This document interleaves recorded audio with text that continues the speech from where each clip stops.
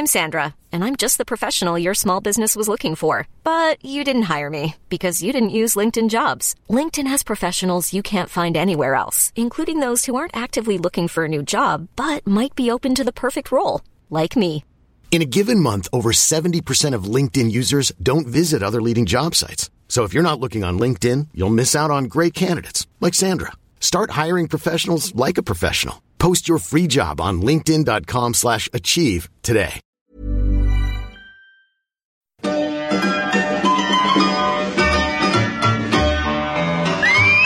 Hello there. Hello, ladies and gentlemen. Quickly, we haven't got long. Please listen to the all-new Angelos and Barry podcast. It's a funny one. Oh my God, it's hilarious. There's so much muck in it.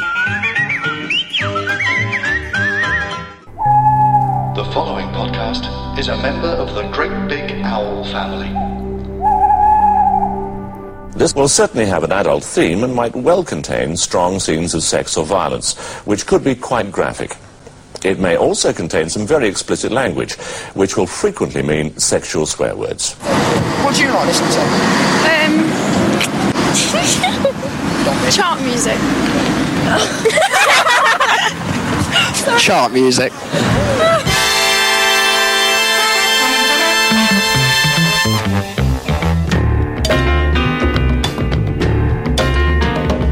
Hey up, you pop craze youngsters, and welcome to the latest episode of Chart Music, the podcast that gets its hand right down the back of the settee on a random episode of Top of the Pops. I'm your host, Al Needham, but never mind me, it's all about these two people right here. One of those is Neil Kulkarni. How do? And the other one is Taylor Potts. Hello, all right. Oh, boys, the Triforce, which is Team ATV land, has realigned once again. Oh, what amazing powers are going to emanate over the next God knows how many hours.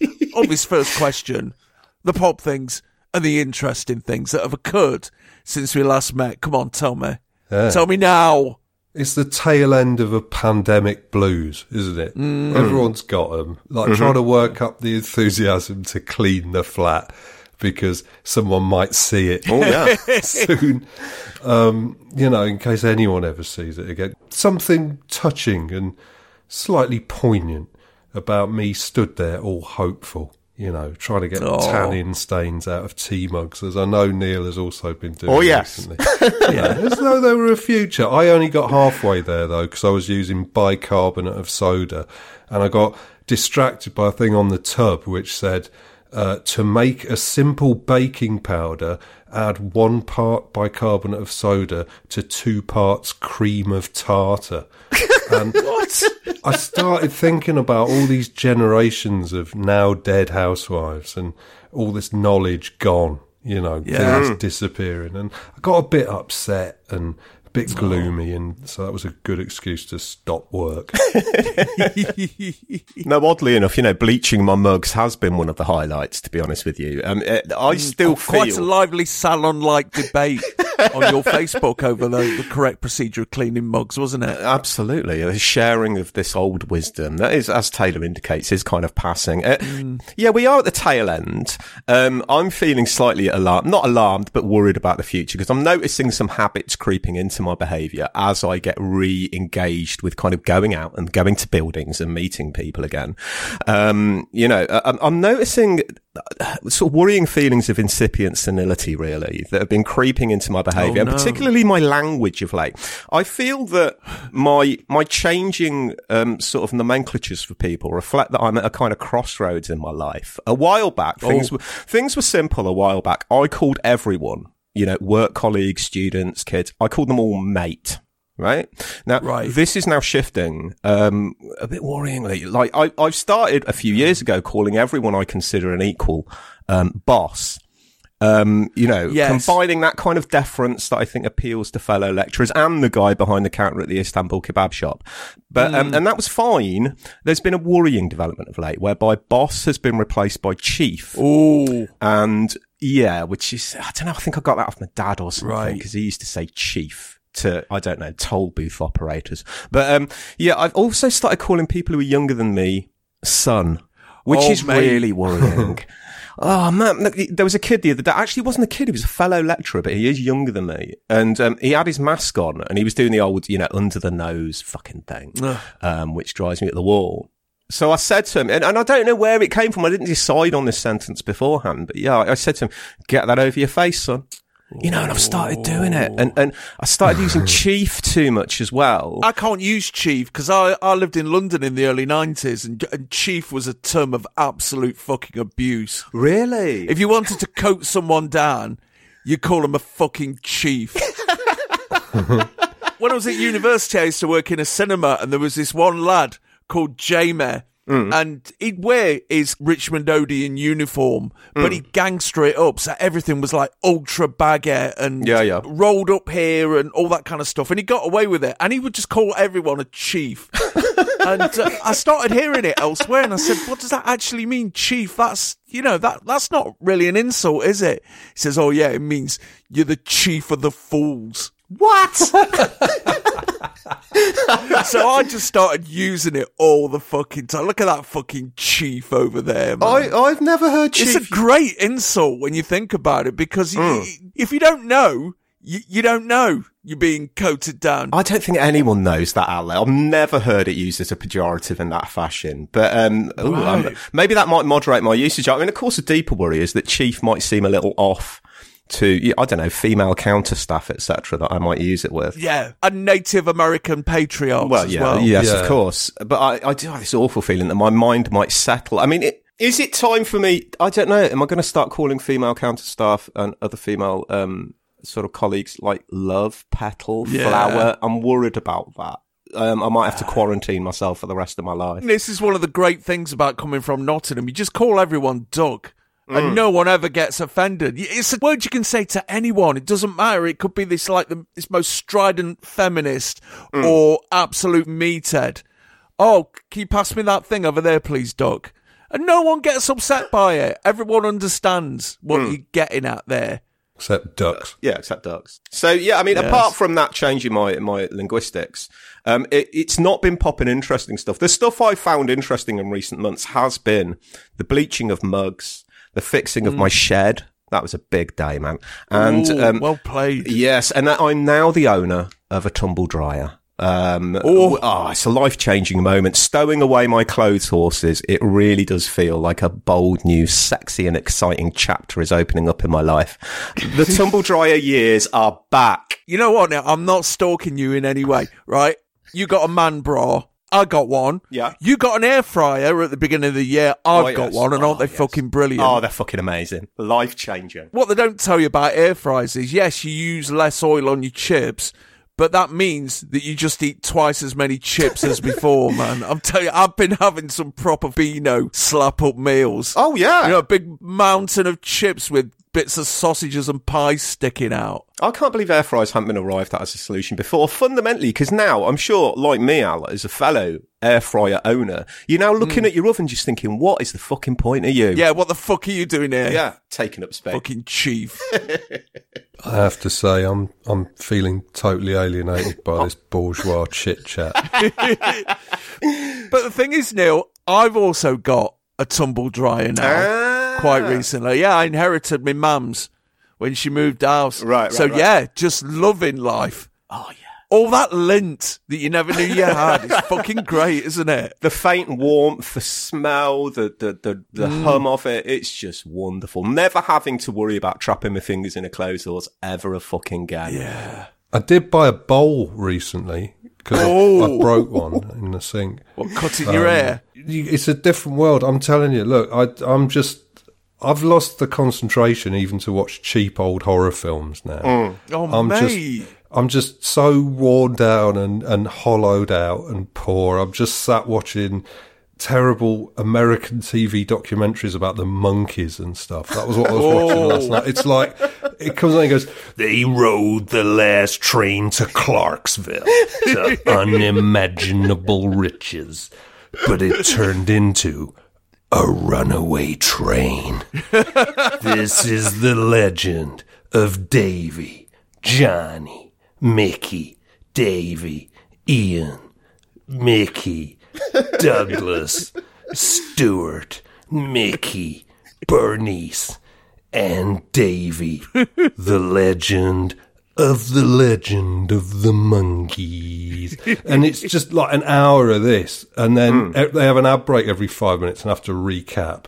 And I was sat there just sprawled in front of this, couldn't move to switch it off, and then it finished, and then the next video comes on, and the next video is tribal people rate British snacks. And there's this guy, he's like a Punjabi guy, I think, and he's got big rings on and like Punjabi dress, and he's eating a wagon wheel. And he has a bit, and then he says something, and the subtitle comes up, and it says, "It's very tasty." Oh, yeah. Oh, right, yeah. And so I finally stirred myself and pressed the button to skip to the next video. But the next video is tribal people react to Iron Mike Tyson's epic knockout. And I just feel too uncomfortable in this world now as it folds in on itself. And that's just staying in my front room. Fuck knows what it's going to be like when I go outside. But good news. Big things on the horizon. I'm currently in negotiations with the estate of Charles M. Schultz to write a new series of animated TV specials featuring those much-loved characters from Peanuts. I've completed a series of draft scripts, 6 of them, titled in order, "You're a burden to your friends, Charlie Brown."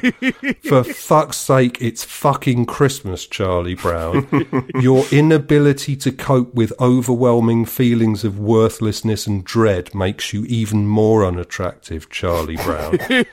I saw it was you and let it go to voicemail, Charlie Brown.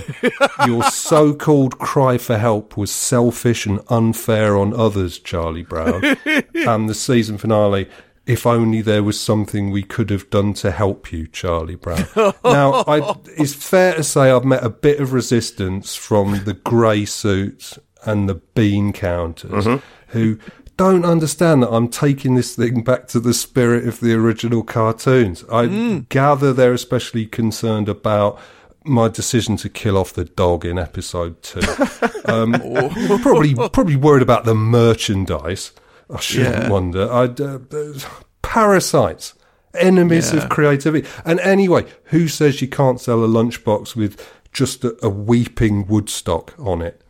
You know, sat on an empty kennel. I think it would shake things up a bit and, raise awareness. Yeah. But if the Philistines prevail, I'm planning to fall back on my other pet project, which is to coax Dennis Waterman out of retirement and raise Robin Williams from the grave for the crossover series that we all deserve, Mork and Minder, where Mork says, Nanu, what is this thing you earthlings call a lockup full of water-damaged umbrellas? And Terry McCann punches him in the face. He says, "Go and tell Orson about that, you jabbering prick." My downtime at the minute consists of, thanks to you, Taylor, is watching old episodes of Little and Large. Oh, yeah. Oh, fuck me. Fuck me. What do you want to do that for? Did you think they were going to be good? I thought, you know what, I'll do, next time I have people around, I'll do a supercut of Little and Large doing the pop greats of the time.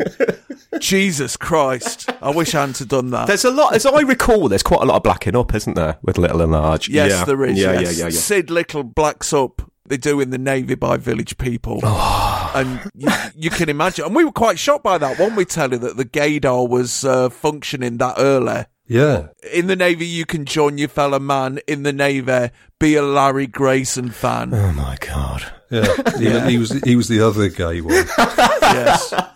Yes. It works. They do Boney M, don't they? Oh, Christ. Yeah. I kind of stopped watching it by about 1983, the 5th series, because they stopped going on about pop music by then. It hasn't matured yet, Al. You got to watch the last series from 1991. What? What? Hold 1991. on. You're yes. fucking joking me. No? Oh, my God, Father. Get on one, matey. Yeah. Yeah, when they do Soul to Soul. And NWA. Yeah. But I switched from that. I thought, you know what? You got to go back to the fucking classics. Monkey. And I actually thought Taylor, kind of like wheeling back to what you've been up to. The Monkeys as the cast of Monkey. Ooh. Who would be who? Oh. Yeah. Ooh. I'm going to set down a mark in our Davy Jones Tripitaka because he gets to sit on a horse. Right, yeah, He'd have bagsied that. I don't know if he's the right one for it. To mask his height, you mean? No, because he used to be a jockey, didn't he? Yeah, of course. Yeah. Yeah. All the money he didn't blow on booze, he spent on horses. But what about the others? See, it's tricky, isn't it? Yeah. It is tricky. I mean, surely Monkey himself has got to be Mickey DeLenz, surely. Yeah. I'm thinking of Mike Nesmith's Diagna Burns. Yeah, but yeah, I know what you mean. See, the problem is who's going to be Pigs there? It's got to be Talk, I'm afraid. And it's got to be Talk. Oh yeah, really, because nobody else would really fit the bill, would they? What are the other characters? Sandy. Well, there's only one left then, isn't there? Yeah. So that's got to be Nesmith. I think DeLenz has got to be Monkey. Yeah, natural frontman. Yeah, definitely. What about Horse? Yeah, that's the thing, isn't it? I don't Jack count Nicholson. Horse, you see. Yeah, not a main character, but Horse was very much the Scrappy Doo of Monkey. And to think we don't make it into those lists of the 100 best podcasts. God, we've gone off on severe tangents here, haven't we? How do we get back? We can't get back, although, just tangentially, I'm sorry to go back to Morecambe Minder. No. Did you know Robin Williams stank? Did you know that? What? That he had Robin Williams stank. Of what? He just had really bad BO problems. It's by the by, it's not that important, but I just want to impart that information on. Is if you fucking Minder? I guess so. I was listening to an interview of Sandra Bernhard, and she was talking about being on the Richard Pryor show and Robin Williams being involved, and just it being notorious that he absolutely fucking honked. I mean, I like Robin Williams, so I just want to impart that information. We are a fount of truth, after all. Yeah, but Robin Williams, very, very pongy. Yeah. Was it that swarming body hair holding in the odour? Yeah, exactly. Trapping the musk. Yeah. And being in an egg all that time while going through space. That ain't going to help, is it? No. I'll tell you what doesn't stink, though. The beautiful new pop crazed patrons who have filed up and shoved a handful of dollar down our G-string this month. Shall we read their names out? Let's do that. Yeah. Fantastic segue, Al. Fantastic. Thank you. In the $5 section, we have Dave Atkinson, Siobhan McClatchy, Margaret Homunculus, John Stevens, Chris Wood, Martin Riley, Tim O'Connor, Simon West, Adrian Ward, Paul Barnard, Mal Campbell, Calvin Stewart, Chris Durbin, John Thorpe, Tony Coffey, William Johnson, Tim Nyland Jones, Shinty Bolger, and David of Flixton. Hey. Bless those people. And in the $3 section, we have Justin Walsh, William Wright, Adam Robinson, Justin Davies, Michael Campbell, Will Font, David Ellis, and Graham Bell. Thank you, babies. Yeah, cheers, guys. I think the last one, Graham Bell, he dropped me a message on Twitter today saying he thinks he's seen me with my cock out about 20 or so years ago. When I was a male stripper, he used to host club nights and stuff. And the troupe I was with turned up and got it out for the ladies of the area. So I can't remember if I was there or not. I think you would have remembered me. I was the least developed male stripper in the country. Seriously, man, hung like a fucking button mushroom. That's sweet, though. Because I never tied off. Everyone else said tie off, and I refused to, man. I had an organic cock. Right, yeah. Tie off? Do you not know about this, Neil? I'm a neophyte. I'm so innocent, man. What happens is, you kind of you go to the dressing room and you procure a wank mag, or use your imagination. I see. I can see where this is going, actually. You get a bit of a lob on. And sometimes you'd use one of them dick pumps. Then you get a bit of leather strap and you tie off at the base of the cock to hold the blood in. I see. But the problem with that is you can't really do encores, and you've got to watch the time because, you know, if you leave it too long, it's going to be congealed with blood and oh God, yeah. and it's going to drop off. Does it absolutely have to be a leather thing?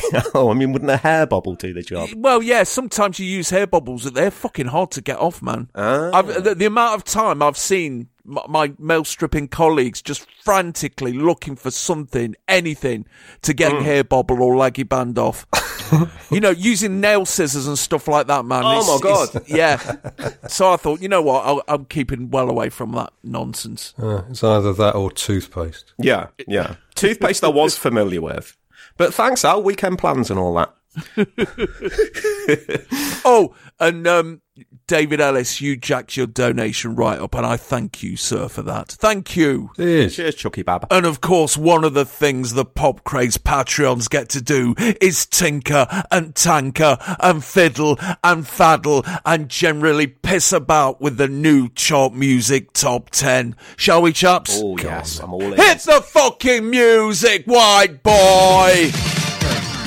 We've said goodbye to Concerned Mother of Exeter, Jar Waddy Waddy, Jeff Sex, and here comes Chisholm. Oh my God. Which means 2 up, 2 down, 1 non-mover, 4 new entries, and a re-entry. In at number 10, it's a re-entry for Taylor Pox's 20 Romantic Moments. Let's hope so. A new entry straight in at number 9, Barry the Sexy Lion. A one-place jump from number 9 to number 8, C-Fax Data Blast. Down 2 places from number 5 to number 7, Bummer Dog. Oh. A new entry at number 6 for Christopher Lilliput. Hey. Into the top 5, and it's straight in at 5 for Mario Cunt. No change at number 4 for rock expert David Stubbs. Top 3, and last week's number 1 drops 2 places to number 3, Jesus Price. Straight in at number 2, this week's highest new entry, a group who choose to call themselves Nolan Tentacle Porn, which means Britain's number 1. They've finally made it to the top, up 2 places to this week's chart music number 1, the bent cunts who aren't fucking real. Oh, yeah. What a chart! It's a sexy and exciting chart for a new age. I'm choking on the magnificence of that chart, but fucking hell, here comes Chisholm. Jeff Sex gone. I never thought I'd see the day. End of a fucking era. End of an era. A changing of the guard. It is. Yeah. It is. I think this will give the chart music top 10 the kick up the arse it needs. No. Shot in the arm. I wonder what Nolan Tentacle Porn sound like. Fuck knows. It sounds a bit White House to me. Vaporwave. Yeah, I want to make that band real. And maybe I will. I've got all summer. Just a T-shirt band, aren't they? That's it. That's who they've reminded me of, that name. It won't mean anything to anybody who didn't used to read Melody Maker, but I'll just add these words. 70 Gwen Party. Do you remember 70 Gwen Party, Taylor? Fuck me. Yeah. Yeah. They sent me a demo as well. It's like a little welcome to the paper. You'd get your 70 Gwen Party demo and covering letter. Who the fuck are they? Oh, the dreadful kind of experimental act. Who just like they just used to incessantly bombard Melody Maker with tapes. It's just that everyone did end up with a copy. Didn't quite know what to do with them because they were a bit rubbish. But anyway, moving on. Barry the Sexy Lion, what's his shtick? Well, it's all in the name, isn't it? His name's Barry. He's fucking horny as fuck, and he's a lion. Yeah. This is from you, Neil. This is your description of the Bee Gees. Well, I do. Sexy lions. They are sexy lions. I do think of the Bee Gees as soon as I hear that. Yeah, but I think they'll have moved on by now. They'd be making. I don't know what kind of music would they be making now. It wouldn't be disco. It'd be fucking sexy. It would be sexy as fuck. I'm imagining Lazy Lion out of Words and Pictures, but in a thong. And I was thinking about this the other day. Isn't that the most poignant, depressing moment in Threads? When they're all gathered together, all the survivors are gathered together in that school hall or whatever, and someone's managed to rig up a telly and a video, and the only thing they've got is words and pictures. Oh, Yeah. God, yeah. Yeah. I've remembered that now. Isn't that fucking tragic, though? Because you'd be sitting there going, oh, fucking hell, words and pictures, yes, Lazy Lion, fucking brilliant. And it's just a cat skeleton, and you just realise that Lazy Lion's just completely evaporated and will never return again. They might as well have just ended the thing there with everybody just slitting their wrists. Because it doesn't pick up, does it? It doesn't jolly itself up, does it, from there on in? Not really, no. Barry the Sexy Lion, by the way, could have been, Terry Hall, the ventriloquist Terry Hall, not the... Yes. Yeah. He could have been, yeah. His Lenny the Lion's kind of, the when he did his blue set later on, he'd whip back, Barry the Sexy Lion out instead. Do you think Terry Hall out of the specials has ever once considered being a ventriloquist just to fuck with people's heads? Considering how many heads that would fuck with, literally we could count them on all of our hands. It wouldn't be that many people.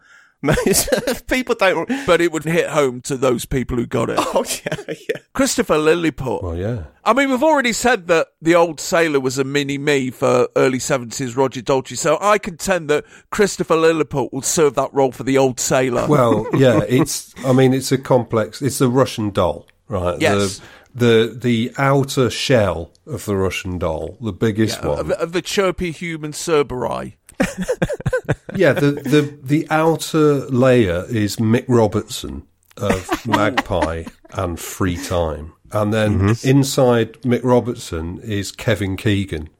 Yes. And then you open Kevin Keegan and pull out Tommy Boyd. And then inside Tommy Boyd, when you open it and pull it out, it's Roger Daltrey. And then you take off Roger Daltrey's head and then you pull out the old sailor. And then inside the old sailor is Christopher Lillicrap. And then inside Christopher Lillicrap is Wayne Sleep.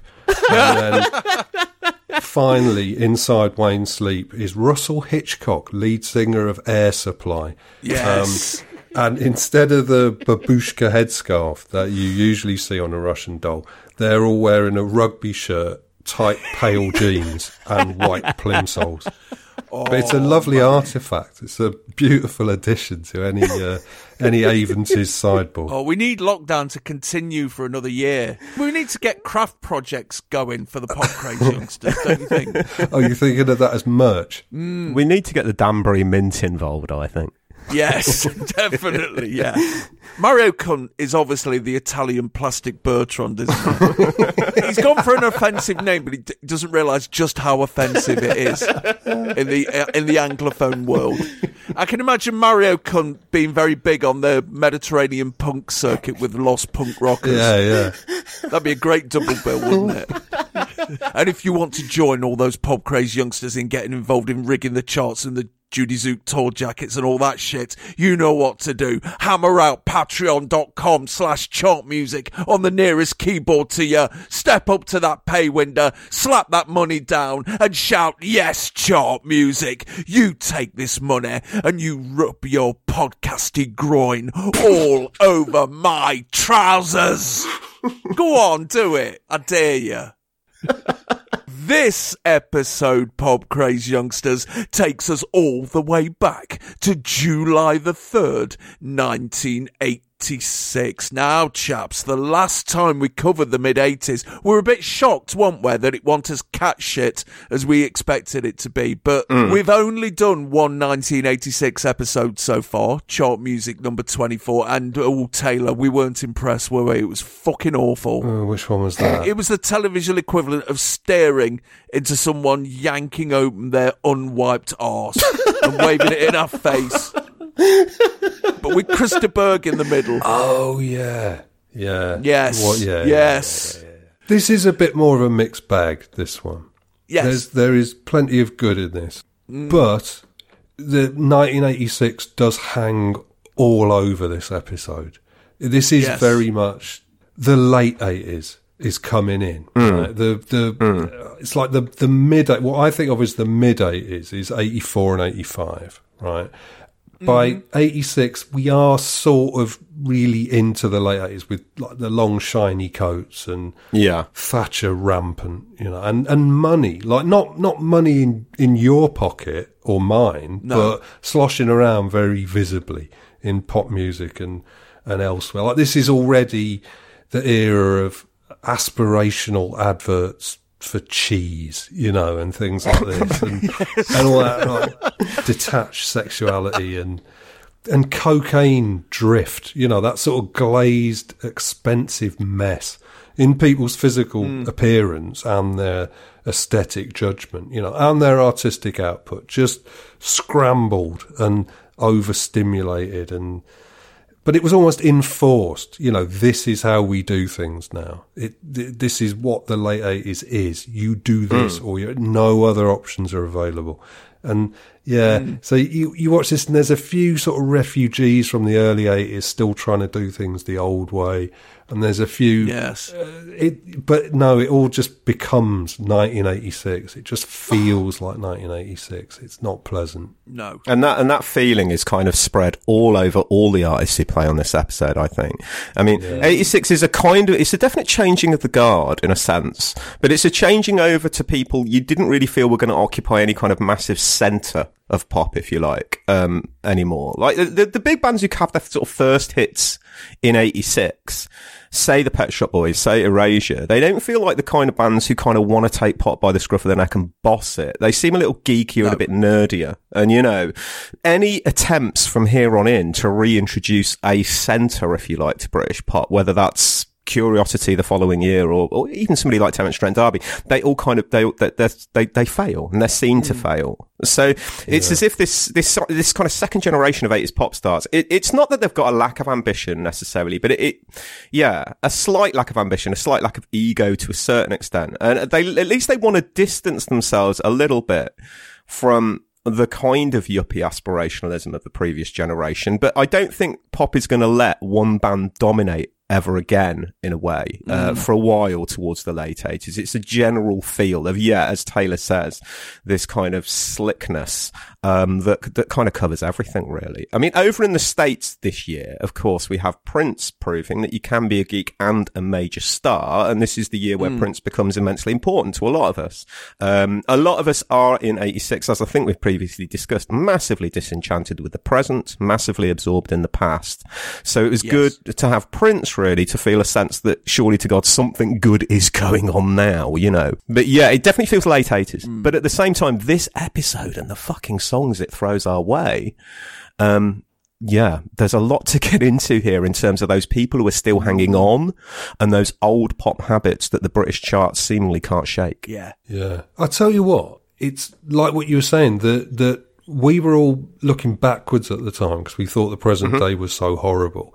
But when you look at it, there is a sort of shame and self-consciousness about or at least about a big part of the culture, that even though there's this sort of hubris and sort of the confidence of wealth, people kind of know deep down that this is not a golden era culturally to be living in. And it's really noticeable that starting from here for about the next 4 years, in white culture, the only people considered cool and sexy are retro-styled, right? There's Nick Kamen takes his jeans off in the laundrette, and, all those American actors like frowning and smoking, Even Morrissey, if you're into that sort of thing, they all had quiffs and 50s trousers, and they were visual throwbacks. When you went into like a would-be trendy place like a cafe or a hairdresser's, they didn't have pictures of 80s people on the walls with their shiny suit jacket sleeves rolled up and tumbling mullets. It was all James Dean and Marilyn Monroe and Elvis, and all the sullen indie bands wanted to look like the Velvet Underground in 1966. They didn't stand there scowling away in pleated slacks, did they?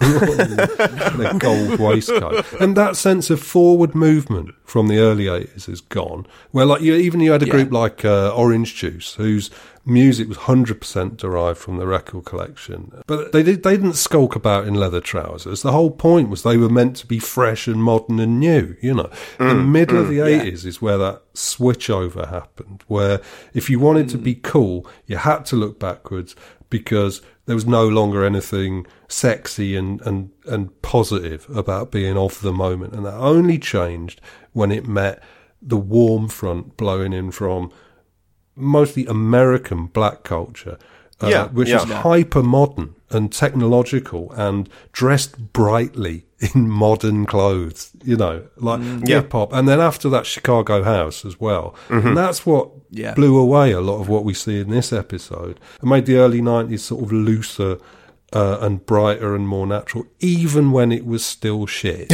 At least it wasn't like this. Yeah. It is in this hinterland at the moment, in 86 anyway, where it's, mainstream UK pop, certainly. It's not listening to hip hop, and it's not really listening to Jam and Lewis. Think, Control's coming out this year. Things are moving on, but it takes several years, like Taylor says, till the late 80s, early 90s, for those kind of things to percolate through. And this mean time is a mean time. It's got some grim shit in it. So, 1986, George!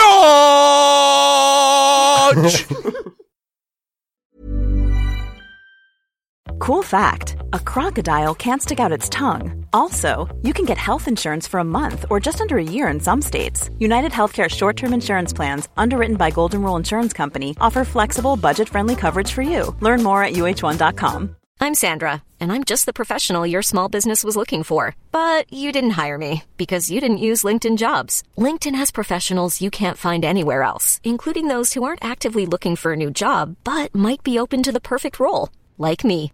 In a given month, over 70% of LinkedIn users don't visit other leading job sites. So if you're not looking on LinkedIn, you'll miss out on great candidates like Sandra. Start hiring professionals like a professional. Post your free job on linkedin.com/achieve today. Hello, I'm Tom, and I make a podcast where I log in to celebrities' Amazon accounts. It's called... What a brilliant idea for a pod. There's no original pods out there anymore, but this genuinely is. Oh, thanks, Ben Bailey-Smith. Anyway, it's called... This is good, isn't it? It's clever, this podcast. You should do more. Thanks, Kerry Godliman. It's called... This is such a great idea, by the way. What great podcast. Shapik Orsande, you're too kind. The podcast is called... It's biographical. You can get all sorts of information out of people. This is a very good idea. Thank you, Nick Helm. It's called My Mate Bought a Toaster. I'm going to listen to this podcast. Thanks, Alex Horn. Can you tell your friends?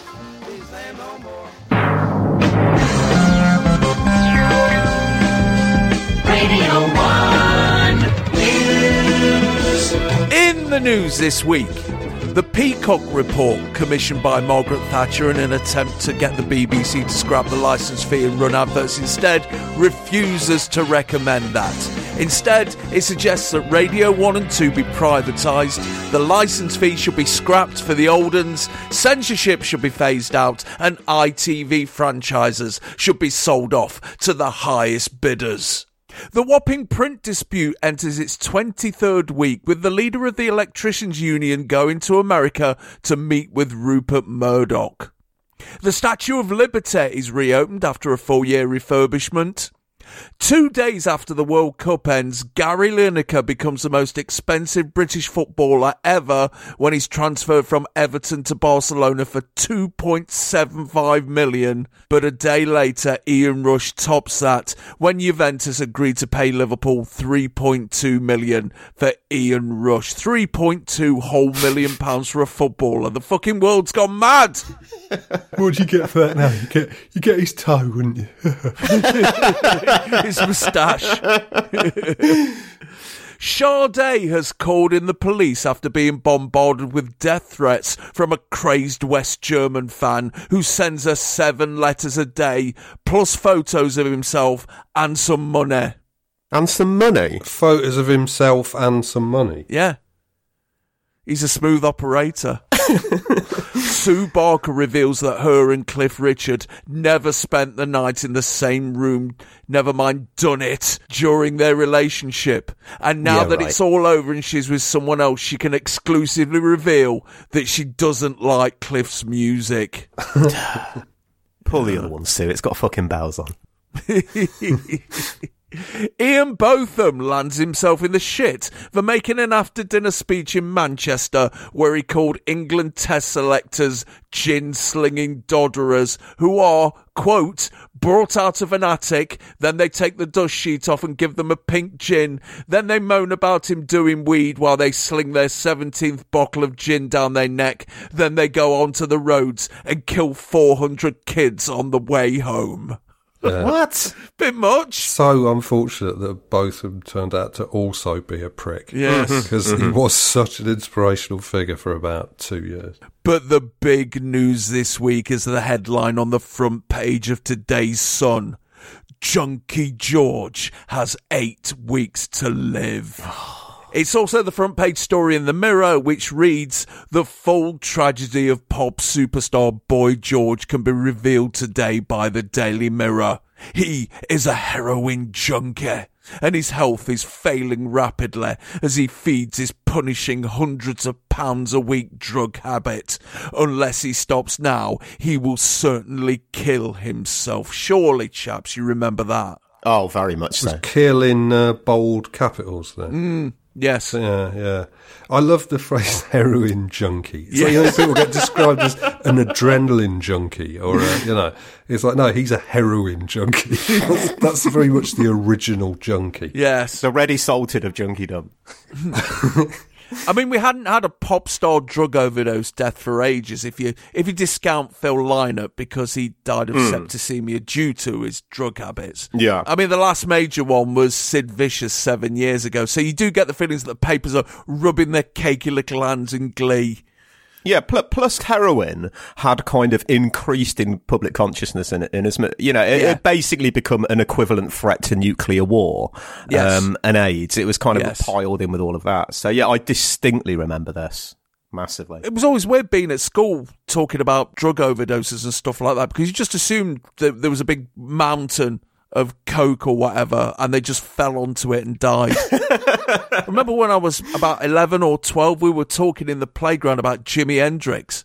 And, he took drugs and he choked on his own vomit. But the lad who told me this said, no, they found him in a bath and he drowned in vomit.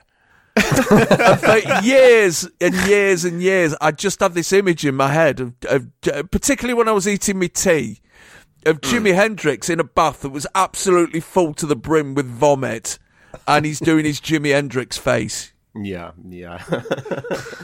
I recall when the Boy George story broke, there was a sense of glee from the tabloids that finally they'd nailed him in a sense, finally they'd got him on something. I don't remember it being that shocking, though. It was just, even then you could detect a faint tone of hyperbole and hysteria about something that, probably should have just remained a private matter. Yeah. You're right about that heroin as self-administered nuclear war. It really was. But I was at school at the time, obviously, and I was always reading about how school playgrounds were full of heroin pushers. They call them pushers, right? And it's like, I was sort of faintly disappointed that nobody ever offered me heroin because I wanted to be able to go, no. But when we moved down south, right, I'd heard that places like Milton Keynes were full of drugs. Right. Which they were. Like, there was loads of people on smack and stuff. They used to chase dreams, now they chase the dragon. They did indeed. And so I remember thinking, the first time I go to Milton Keynes, what would I do if I found some drugs on the floor? Would I pick them up and take them away and take them on my own? And I thought, well, it depends what the drugs were. And I had this fantasy but how about would you finding... know? Well, I knew what they looked like. I was into like the Beatles and stuff. And I wanted to take acid at the time, right? And I was about 14.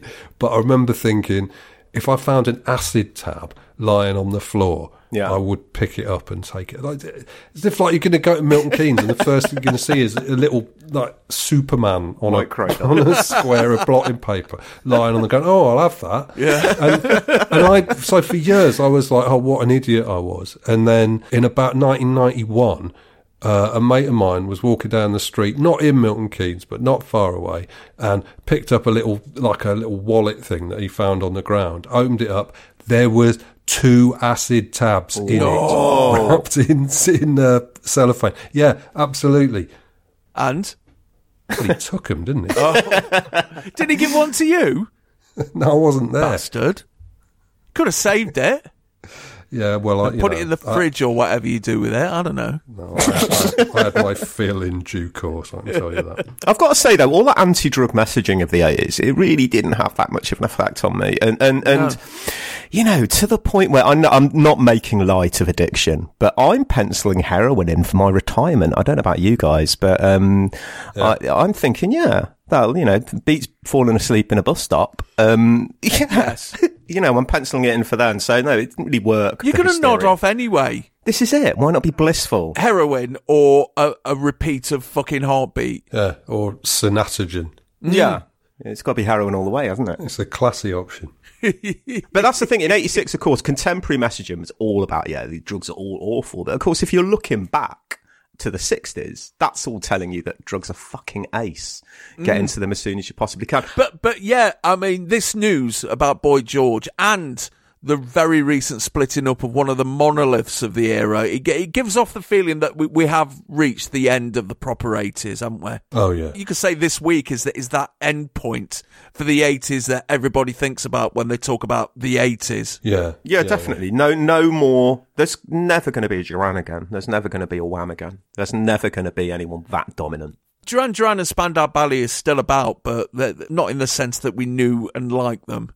They're fighting for themselves now. They are. They're appealing purely to their own already developed fan base. They're not getting any new fans by that stage. But also never anyone with ideas. Do you know what I mean? It's like, at the time, Duran Duran and Spandau Ballet were seen as, and Culture Club were seen as like, the new bland, you know, like these pop acts that had nothing and said nothing and offered nothing. But when you look at it, I mean, Duran Duran were trying to be arty and clever. Yeah. Spandau Ballet started off with all those ideas about doing things differently to other groups. You know, Culture Club had a sort of agenda based around, you know, gender.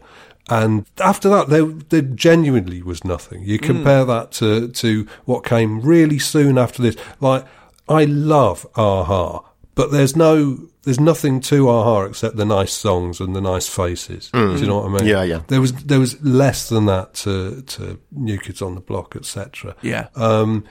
That stuff that falls on either side of that mid-80s dividing line, one is the last knockings of something, and on the other side of that line is the first rays of a sour new dawn.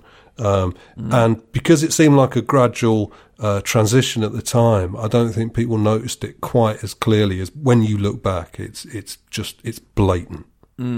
Yeah, there's a sense towards the late 80s where that idea of ideas and that sense of agency, if you like, is taken out of bands' hands, and it's going to increasingly be in the hands of the producers rather than the kind of the bands themselves. So what we'll increasingly see as the 80s go on is, you can hear producers coming through these records. You don't really get any strong personas or anything like that. And those bands, those major bands we were talking about earlier, you know, they had been going for at least 5 years, or at least been a chart presence for the past 5 years, and that was a fucking long time. Yeah, and a lot of them were just fucking knackered with the whole notion of being a pop star, which started to look less and less fun as the 80s went on. Yeah, and also had reached that coke limit. You know, there's a coke limit where, like, for a while, coke just makes you do what you do, but, you know, with more enthusiasm.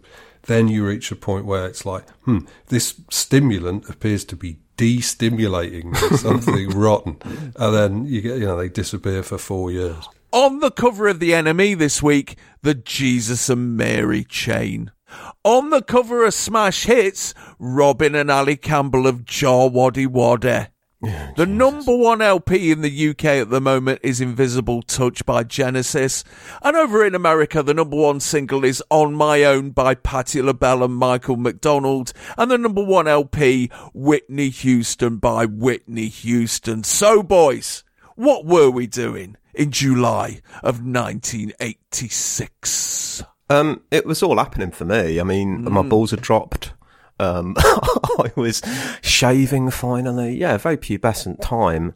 But I think the most important thing that happened to me that year was that my library ticket finally enabled me to get records out, which I couldn't do previous to that age. And of course, that just changed everything. Absolutely everything. It's not the internet before its time, but some blessed lunatic behind the counter at Cov Central Library seemed to get in all the records that were featured in the music press that week so I could check them out, but also just left me with so many avenues of exploration. I mean, looking back, it seems an astonishing act of largesse. I can barely believe that it's real, that a library ticket could gain you access to all of this stuff. So, mentioned before that I was disappearing into the past, very much using the library for that, very much using Paul Gambaccini's 100 Greatest Albums Ever book also as a kind of guide for that as well, which was a kind of an aggregated sort of critics list basically, but that was 10 million launch pads in one book in a sense.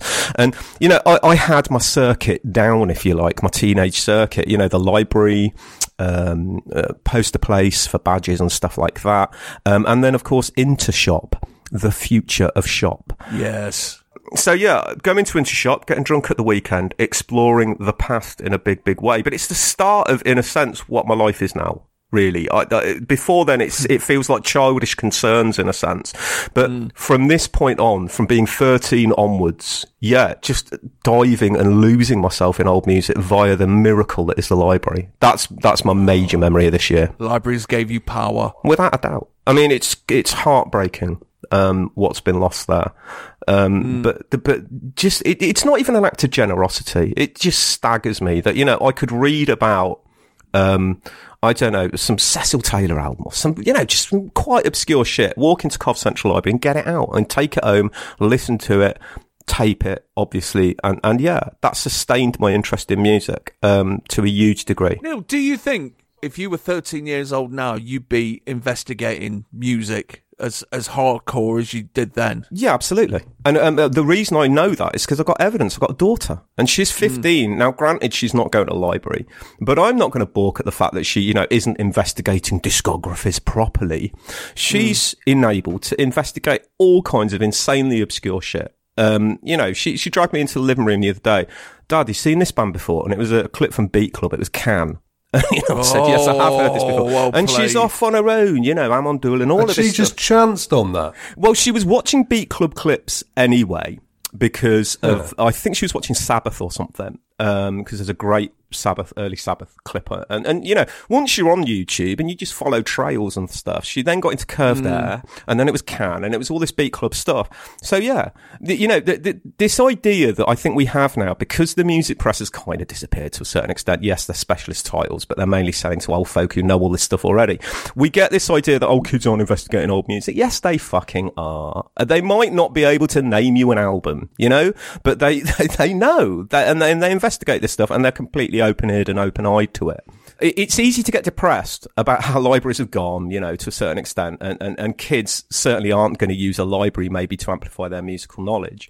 But, you know, they've got it in the palm of their hand now. I'm not belly aching about it. I'm just amazed that literally for several years of my life, the library fucking, you know, it starts becoming your real education, doesn't it? You go to school, but the library teaches you so much. And of course, you know, digging into books about music, because I was so obsessed with it, of course starts getting me interested in music writing as well. So in a way, I start here, sort of 85, 86 time, where the library becomes just a second home, really.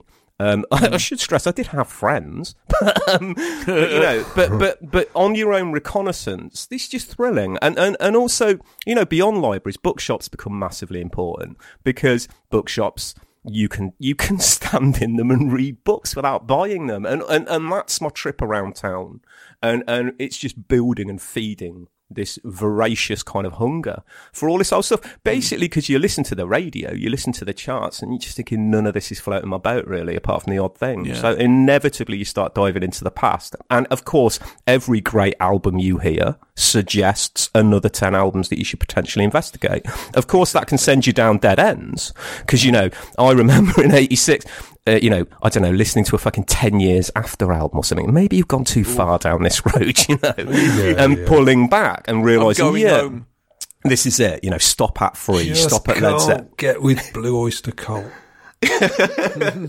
But yeah, this is the miraculous thing about the library. You could get 6 records out, you could keep them for a week. I mean, it was just astonishing. Yeah. Although I've got some hope for the future if YouTube algorithms really are pushing people towards clips of Can or Beat Club. Because I put YouTube on this morning and the first 3 videos that it was offering me were titled Lunatic Republican Arrested After Kicking Student in the Balls. Scammer Rages After I Destroy $2,000 Gift Cards. And Tribal People Try Kinder Bueno. I remember thinking, what am I doing with my life? I clearly need to get my daughter on these. But no, I mean, it can send you down these weird tracks. I mean, she also had a similar... she was asking about ZZ Top the other day, and I said, you should watch Old Grey Whistle Test, them doing Cheap Sunglasses, because it's a great clip. And she watched it. And because, OGWT is part of that search, then she's sent onwards to all kinds of crazy shit. So now one of her favourite songs is, Alex Harvey Band. So it does just send you in weird places. The library is gone as a kind of institution where kids do this kind of pursuing. But I don't think we should be downhearted and think that these kind of pursuits and, reconnaissance aren't happening. They absolutely are. Maybe on a single song rather than an album basis. But there's nothing wrong with that. It's still happening. You should say to her, you see that drummer, the only one without a beard? Well, guess what? She knew that shit. She knows that shit. Does she listen to modern stuff, though? She will listen to a modern band, but only if they basically sound like Black Sabbath. Right. She loves the odd little bit of Swedish doom metal, but she's very much locked in the past, locked in the 70s and the 80s. And she's not alone in that regard. A lot of kids feel that way. And they're doing exactly, in a weird way, exactly what I was doing in 86, when what is contemporary... And when you're a kid, it repulses you. It's not just that you don't like it, it repulses you. You don't want to be part of what is contemporary. Yeah. You are sent back like that. And plenty of kids are in exactly the same, place. Taylor? Well, my main memory of 1986 was experiencing my first serious adolescent crush. Ooh. Right. Oh, sweet salad days. I still remember it like it was yesterday. She was a redhead. No hair. No body. Just a red head. So I met her in the canal. The times we had. No, in fact, she was a girl in my year at school. And I didn't know anything about, except that somehow I fancied her. And as I think I mentioned in a previous podcast, she looked eerily, uncannily like Sandra Bernhard in King of Comedy, which is not at all what I expected my first big crush to be like. But you don't get a choice in the matter, Taylor. Yeah, because the other person is almost irrelevant, right? Your first big crush is your psyche and your endocrine system powering up for adulthood, and nothing to do with the qualities or the character of the hapless recipient of your affections, who may as well be a crash test dummy. You know what I mean? It's like they're just a blank white wall on which all your own obsessions and fantasies and preoccupations are projected. God help them, which is why these things so rarely work out. But I was a terribly secretive and emotionally introverted kid. Despite being a noisy piss taker, I was sort of emotionally hopeless and not properly socialised because girls thought I was a weirdo. So I kept it to myself for a whole year. I didn't even admit to my friends for 6 months that I'd become obsessed with this girl. And it had become an obsession with all these weird sort of romantic or hopelessly unworldly ideas, despite the fact that we'd never spoken and there was not the vaguest hint of chemistry between us, and, no sort of eyes caught across the room or any of this stuff. But I was not cynical at this point, right? I was what you might call pre-cynical. As innocent as a Rolfaroo. Yeah. And so I waited a year full of frustration and longing. And finally, in the last week of the summer term, I plucked up courage and mentioned it to a girl I knew, a mutual friend, because there was a big house party coming up the weekend after school finished. So we all went to this party, and at some point I was sat in the garden wondering what to do and whether anyone had mentioned anything to this girl, because I didn't have the guts to go and say anything to her. And eventually this girl's French pen friend who was staying with her came over to where I was sitting, and she said quite grandly, I have got a message for you from name redacted. And I thought, okay, here we go, the moment of truth. And she went on, she said, she says, go fuck yourself. Oh, and I'm glad because fucking hell, because this taught me several things. One of them false, but the other's true. But the terrible postscript to this story, right, is within a year or so, like in the sixth form, me and this girl became quite matey because people develop quite quickly around that age, and we'd laugh about the unfortunate events, you know, and it was all very good-natured. And then one night, a couple of years later, there was another party in a different house, and I was sat around talking to her, and she suggested going into one of the empty bedrooms to continue the chat because it was very noisy in this. We couldn't really, probably someone pumping out the fucking first Stone Roses album for the fourth time. You know. And so, yeah, we went into this empty room and sat down on someone's sister's bed, and I carried on talking about whatever bollocks we'd been talking about. And I remember to this day watching her face slowly change as we sat there and just went on talking, you know, like drumming her fingers and glancing all around the empty room, right?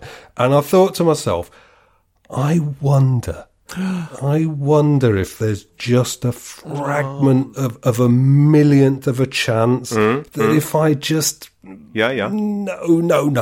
Come on, be realistic.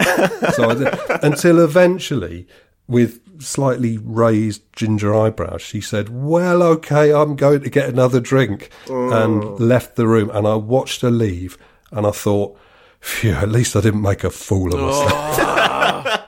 And I thought nothing more of it until a while later, some chuckling friends were delighted to pass on news of the head-shaking incredulity with which this story had been relayed back to her friends by her. There was a bit of cackling and a bit of finger-pointing from, you know, the more laddish element of our friendship group. But the worst thing of all is that I learnt nothing whatsoever from that experience, except that women should be more assertive. And what the fuck was I going to do about that? Yeah. Confidence, doesn't it? That's what it's all about. No wonder you identify with Charlie Brown so much.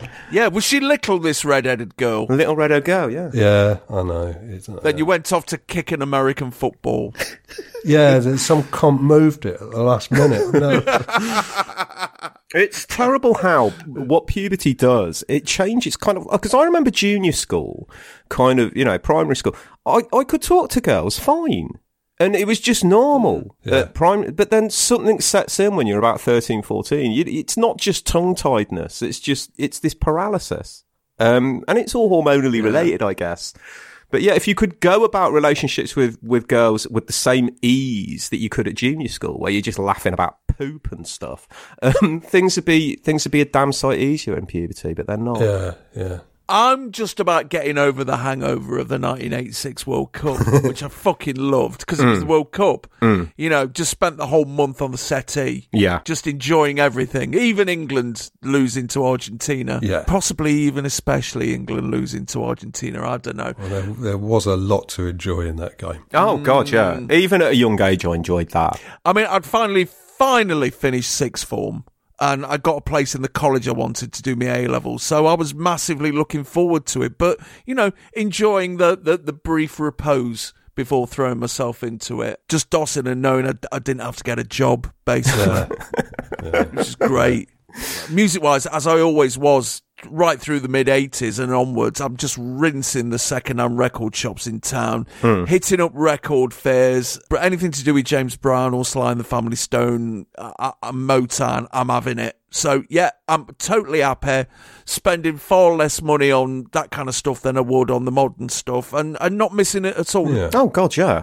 When you, I mean, because at this age, for me, like 13, 14, record shops become massively, massively important as kind of sanctuaries and all the rest of it. And you start lingering in them, you know, far longer than you need to make a purchase, in a sense. And also, it's not just record shops like HMV that have really fond memories for me at this time. It's odd little shops, sort of hinterland shops like Exchange and Mart become massively important, where, you know, all the second-hand vinyl is. And of course, you can turn around and pick up a crossbow or a catapult if you need it as well. Yes. So, you know, Exchange and Mart was such a bizarre shop. Weaponry on one side, second-hand stuff on the other. I'm still watching Top of the Pops, but I'm not expecting to be nourished or surprised by it anymore. No, I might as well be watching repeats of Wacky Races and thinking, oh, fucking hell, why was I ever taken in by this bollocks? Dick Dastardly never wins. Yeah, well, it's 4 years of doing this podcast. Oh, you mean in 1986? Okay, yeah. I'm not saying I was training myself to be a critic or anything, but I think, you know, you do still I was still watching Top of the Pops in 86, but mainly as a chance to sneer, you know? Mainly as a chance to deride. Why is this popular? Who the fuck's bought this? Oh God, yeah, I was such an insufferable cunt. But looking at this episode, I think I was on the right lines to, you know. Mm-hmm. But you still watch it as a masochistic thing, partly masochistic, partly pleasurable. Not thinking, oh, this will sharpen up my critical acumen, but it's nice slagging off contemporary pop. It's nice slagging off what is contemporary. And I reassert, it repulsed me, this stuff. It wasn't just that, you know, I wanted to distance myself from it. So putting yourself at the coalface of it every Thursday was still a duty. And of course, as we'll see later, there was still the odd little thing, the odd little tiny flash that actually did, you know, give you pleasure. So, dear boys, round about this time, we do what we always do, which is dig into the crates and pull out an example of the music press from this very week in question. And this time I've gone for Melody Maker, July the 5th, 1986. Shall we dig? Yeah. Oh, yeah, let's. On the cover, the Housemartins. In the news, John Lydon has threatened to go to court to take out an injunction on the forthcoming film Sid and Nancy in an attempt to block its release. According to a spokesperson, quote, John went to see the film a while ago and he wasn't impressed. He doesn't think people should make films about other people who are still alive, and he found it a bit offensive. There was a possibility we were going to prevent them using the Sex Pistols music, but the film's not worth the effort, basically. We don't think it's going to do very well, and by suing them, we'd probably draw more attention to it than it'll get anyway. I wonder what he thinks about that new one. Oh, fuck me.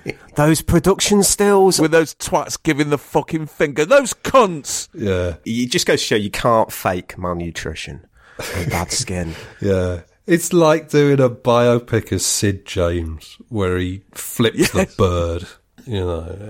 Yeah. I wonder if they do a bit where they call Bill Grundy a freaking ass munch. Meanwhile, the soundtrack LP of the film, called Love Kills, has been announced and will feature Joe Strummer, The Pogues, Steve Jones, John Cale, Circle Jerks, and a cover of I Wanna Be Your Dog by Gary Oldman.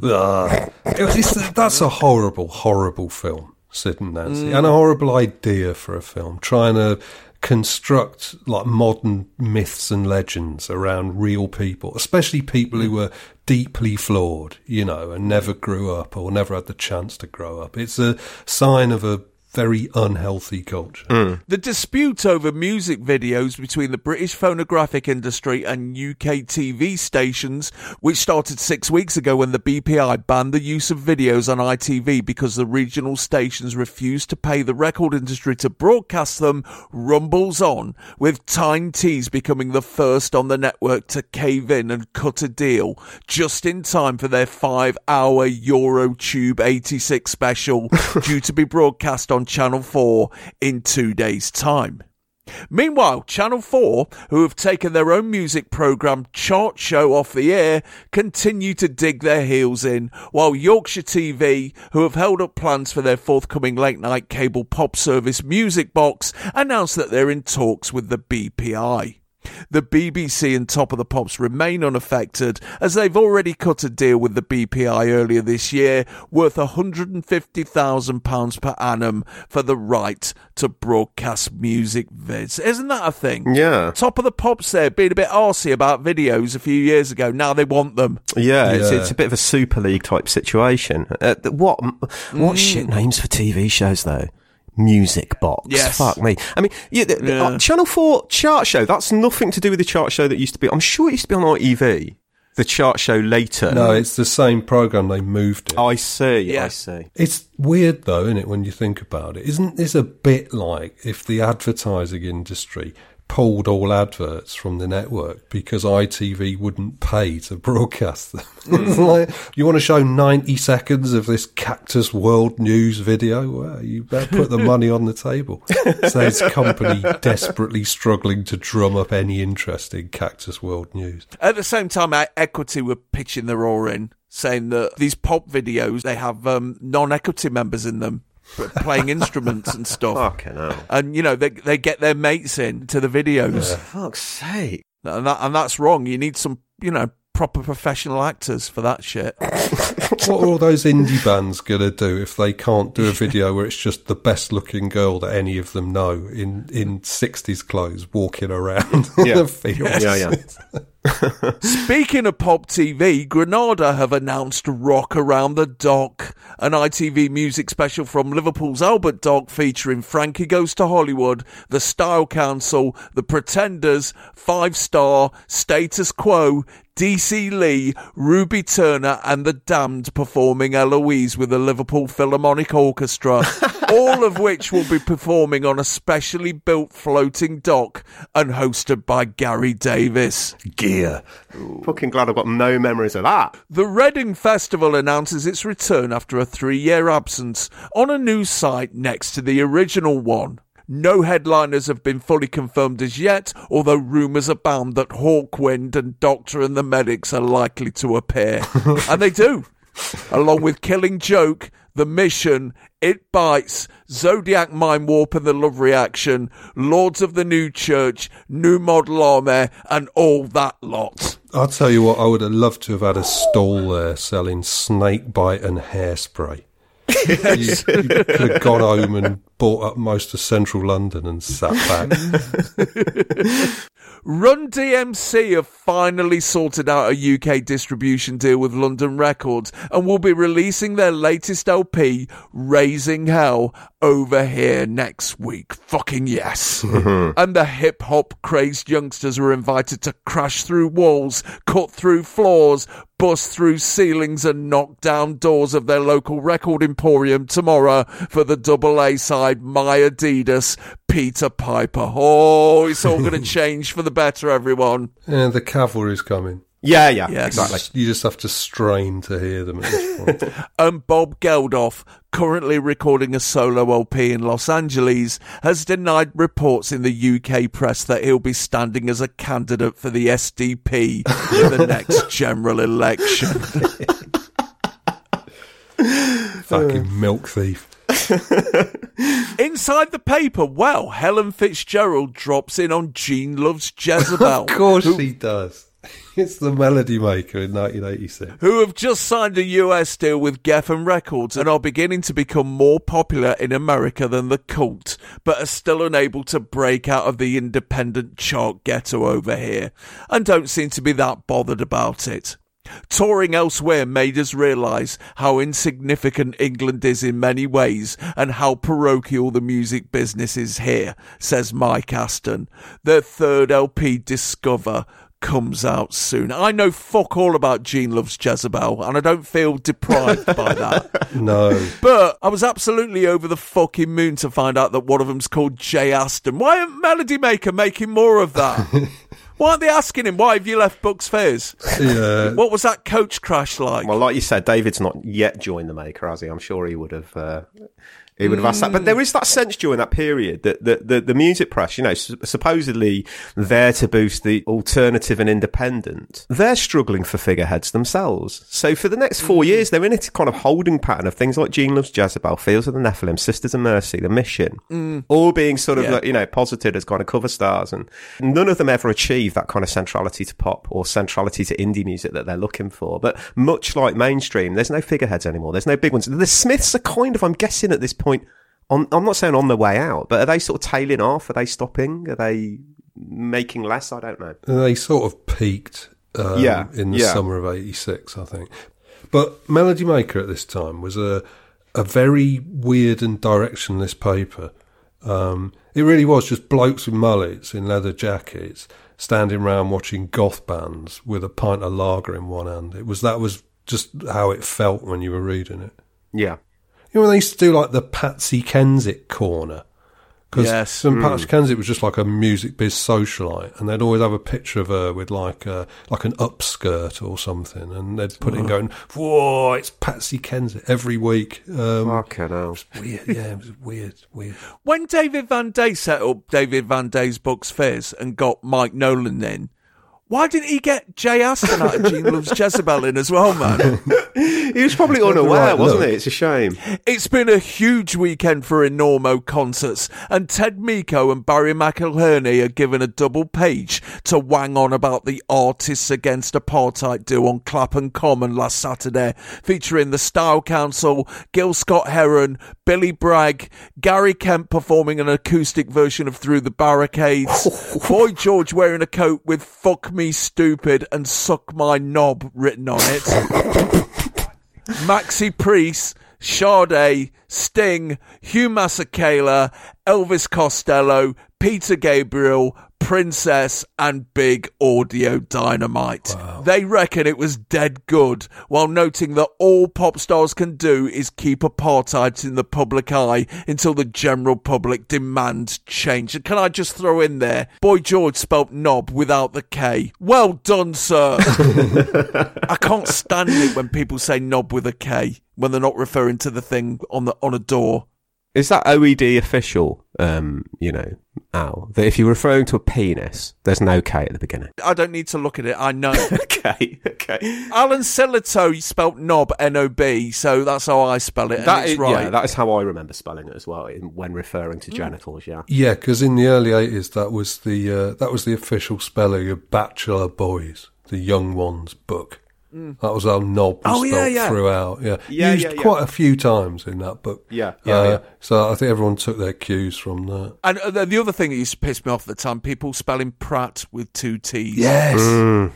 But Christ, sorry, just out of that thing you read out for that gig, Gary Kemp performing an acoustic version of Through the Barricades. Fucking hell. The debut performance, introduced to the world. I just imagine while that gig was going on, little Stephen sat at home with his arms folded. On the next page, Steve Sutherland goes to Wembley to see Wham's final gig and is distinctly unimpressed. Oh, yeah. Who were this Wham anyway? What have they actually done to deserve such devotion? Oh, fucking hell. Andrew Ridgeley's lush.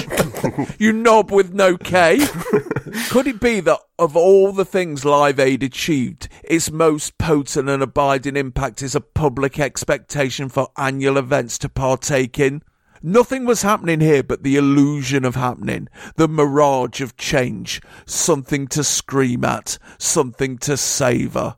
How very, very sad. Fuck's sake. Yeah, unlike Steve Sutherland to be a troll for no particular reason. I mean, if you're going to slag off Wham, then okay, that's not impossible, but you need either an interesting argument or a few good jokes. You know, you can't just say some girls screamed and it wasn't like Live Aid. You know, it's like, he was always a weird one, like Steve Sutherland. 'Cause, like, unlike his namesake, he was a proper music journalist and a proper music fan. But he used to come out with so much bilge, almost like he felt he had to up the ante all the time. Do you know what I mean? But he wasn't quite sure how. I remember he used to write all those Melody Maker hype covers in the early, like just before I joined. You'd get the Melody Maker, and every week there was like a quite new band on the front. with this gushing cover feature by Steve Sutherland about how they were the most incredible thing you've ever heard, you know, and they never were. And I know that's what music papers do, but there was something about the way Sutherland used to do it that used to get my back up. I mean, he wrote the Suede cover, you know, the Suede, best new band in Britain, when they hadn't put a record out. Yeah. Like that. He wrote that, and that feature contains possibly the single most embarrassing sentence in the history of music journalism, which I've memorised by heart, which is, their sexuality is quite dark. Brett pouts a lot and spanks his own bottom on stage. Look out. I mean, you know, like 15 to 20% of everything I say on here is complete bollocks, right? But at least I don't say that. Colin Irwin finds himself at a summer ball in Hampstead to watch the House Martins play a gig they can't get out of. So they start Tory baiting the audience and pretend to be happy that Argentina beat England in the World Cup. Backstage, they reveal that they don't know what to make of suddenly being catapulted into the top 10 and having girls hang about their record label offices and having to sign autographs, and are even considering putting out a blatantly uncommercial follow-up to Happy Hour to put the brakes on their rapid rise to the top. And they want to chop the royal family up and sell the bits to Japanese tourists. Well, watch out for those guys. And Carol Clark sits in the back garden of Arista Records with a duo back on the comeback trail. Dollar. Hey. They tell her about their split in Japan when someone asked David Van Day to do something he didn't want to do and he immediately bought a ticket home. Yeah, stop being a cunt, David. Probably. What they've been doing in the interim, which was Van Day launching a flop solo career and Bizarre producing a band from Birmingham who acted like animals and pissed the record company off so much they refused to put the record out. According to Van Day, we'd like to be remembered like Sonny and Cher. Well, they kind of will be, won't they, I guess? Barry and Yvonne. I was thinking the other day, if you had a Dollar tribute band, right, would you call them the Australian Dollar? Very good. Or would you just have to go with David Van Day's Dollar? Single reviews. This week's singles are reviewed by Caroline Sullivan, and the crop is so poor that none of them is worthy of the term Single of the Week. White Knight by Adult Net, the full side project band led by Brick Smith, appears to be the best of the lot. I've never heard of Fall Song, or I might dislike Mark Smith more vehemently than I do. His consort seems to share his dreary indie characteristics, which make me realise how much I'll miss Wham. But on her own, far from hubby's sobering influence, Bricks makes great exuberant splatters of trash rock, and this is her best yet. There are many criticisms of Marky Smith, which I would concede are perfectly fair. But dreary indie characteristics is one that could only be levelled by someone who has indeed never heard of Fall Song. Sullivan lumps together Touch and Go by Emerson, Lake and Powell, Coronach by Jethro Tull, and Your Wildest Dreams by the Moody Blues, and expresses her fears of a prog revival. All three singles are more of the same. Oh, the dinosaurs are back in force, aren't they? Jane County's cover of San Francisco, Be Sure to Wear Some Flowers in Your Hair, gets a meaty thumbs up. You criticise Jane County at your peril. The letters pages of other mags have been bombarded by communiques from this sensitive artist who takes great umbrage at the merest intimation that her bubblegum Verity releases might be rather silly things. I'll save Jane 17p. Fucking hell, 17p. By pronouncing this more interesting than a Smith single. She said it. But it's a coat down for Every Beat of My Heart by Rod Stewart. Stewart is weakest in his reflective moments, which surface every few releases as if to atone for the slobbishness of the rest of his stuff. I'd opt every time for the gross exuberance of Baby Jane rather than this. While one may acknowledge that he's got problems like everyone else, as outlined in this single, there is simply no way to feel sorry for him. That's a fucking shit record, that is. Wait till we get to that one. It just leaves me with an image of Rod Stewart trying to staple a fucking seagull to his crotch in a doomed attempt to fly home. Guile by Bruce and Bongo may well be the number one single in Germany, but that butters no parsnips with Sullivan.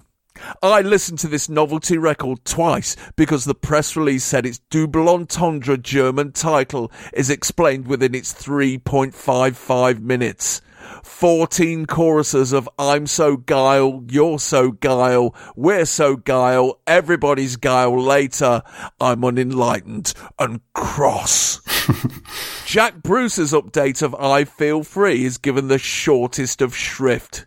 Ignoble remodel of a splendiferous song. This won't impress the pre-pubes like last week's NME reviewer, who seemed unaware that the thing had an identity as other than the Renault music. In this week's NME singles review, someone's written that Lady in Red by Krista Berg isn't going to be a hit. Whoa, their faces must be as red as that lady. This week's charity single, We Got the Love by Jersey Artists for Mankind, which consists of Bruce Springsteen and his mates plus Frankie Valli, is the usual epic anthem, but it's pretty stirring stuff. What a disappointment that Jersey Artists for Mankind is American Jersey and not our Jersey. You could have Tony Jacklin and Major Bennis in it. There's not one but two singles about Frank Bruno and his upcoming fight with Tim Witherspoon this week. Where's Harry by The Contenders and Bruno by Johnny Wakelin, the Ali the Black Superman / In Zaire hitmaker. Sullivan prefers the latter, even though the cover has caused mither in the Bruno camp, with the title being printed on the soles of a boxer's feet, implying that our Frank is doomed. And he was right. Yeah. Have you ever heard that Johnny Wakelin record, Bruno? No. Well, one thing you can say for it is it's perfectly downscaled from In Zaire. Right, as Frank Bruno was to Muhammad Ali, so Bruno is to In Zaire. Love of a Lifetime by Shaka Khan is hampered by being produced by Scritti Politti. Bang Zoom Let's Go Go by The Real Roxanne with Howie T is, quote, a rather average hip-hop track. And Don't Be Scared of Me by The Blow Monkeys is a lively fluff thing jazzed up by preposterous warbling and a bleating saxophone. So yeah, fits in with about 90% of the output of the mid-80s, that. Very much so. I didn't know if the singles were shit, you didn't have to give us singles of the week. You know, I had to make things single of the week that weren't that good. Really? Because sometimes, well, I mean, I usually found a couple. What's the one record that you've given single of the week that is just the biggest load of dog shit? Oh, well, I've never given one to the one that's absolutely dog shit. No, but out of the ones you've given single of the week, which one was the worst? Oh, fucking hell. Did you ever do the singles the week before Christmas, Neil? No, I don't think I did, Taylor. That was bad because nobody put a record out in December because it's too late for Christmas and it was just going to get lost. So there'd be about like 12 singles in the pile, which meant you had to review all of them. And I did it once. And you had to make one single of the week, I presume.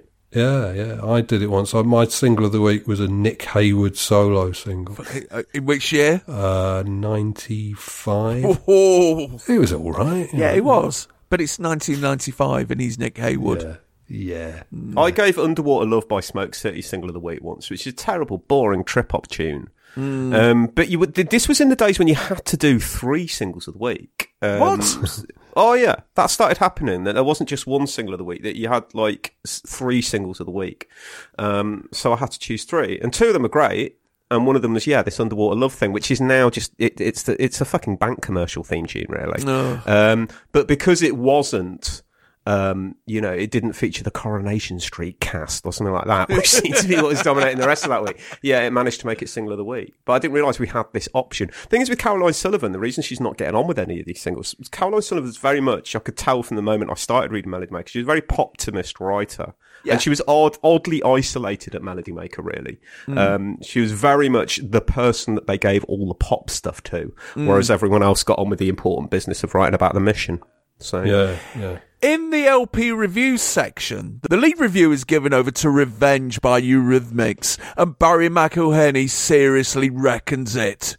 Revenge, presumably, on all those faint hearts who were standing by with the obituaries after the long sabbatical of last year and the relative flop of the supposedly crucial comeback single When Tomorrow Comes.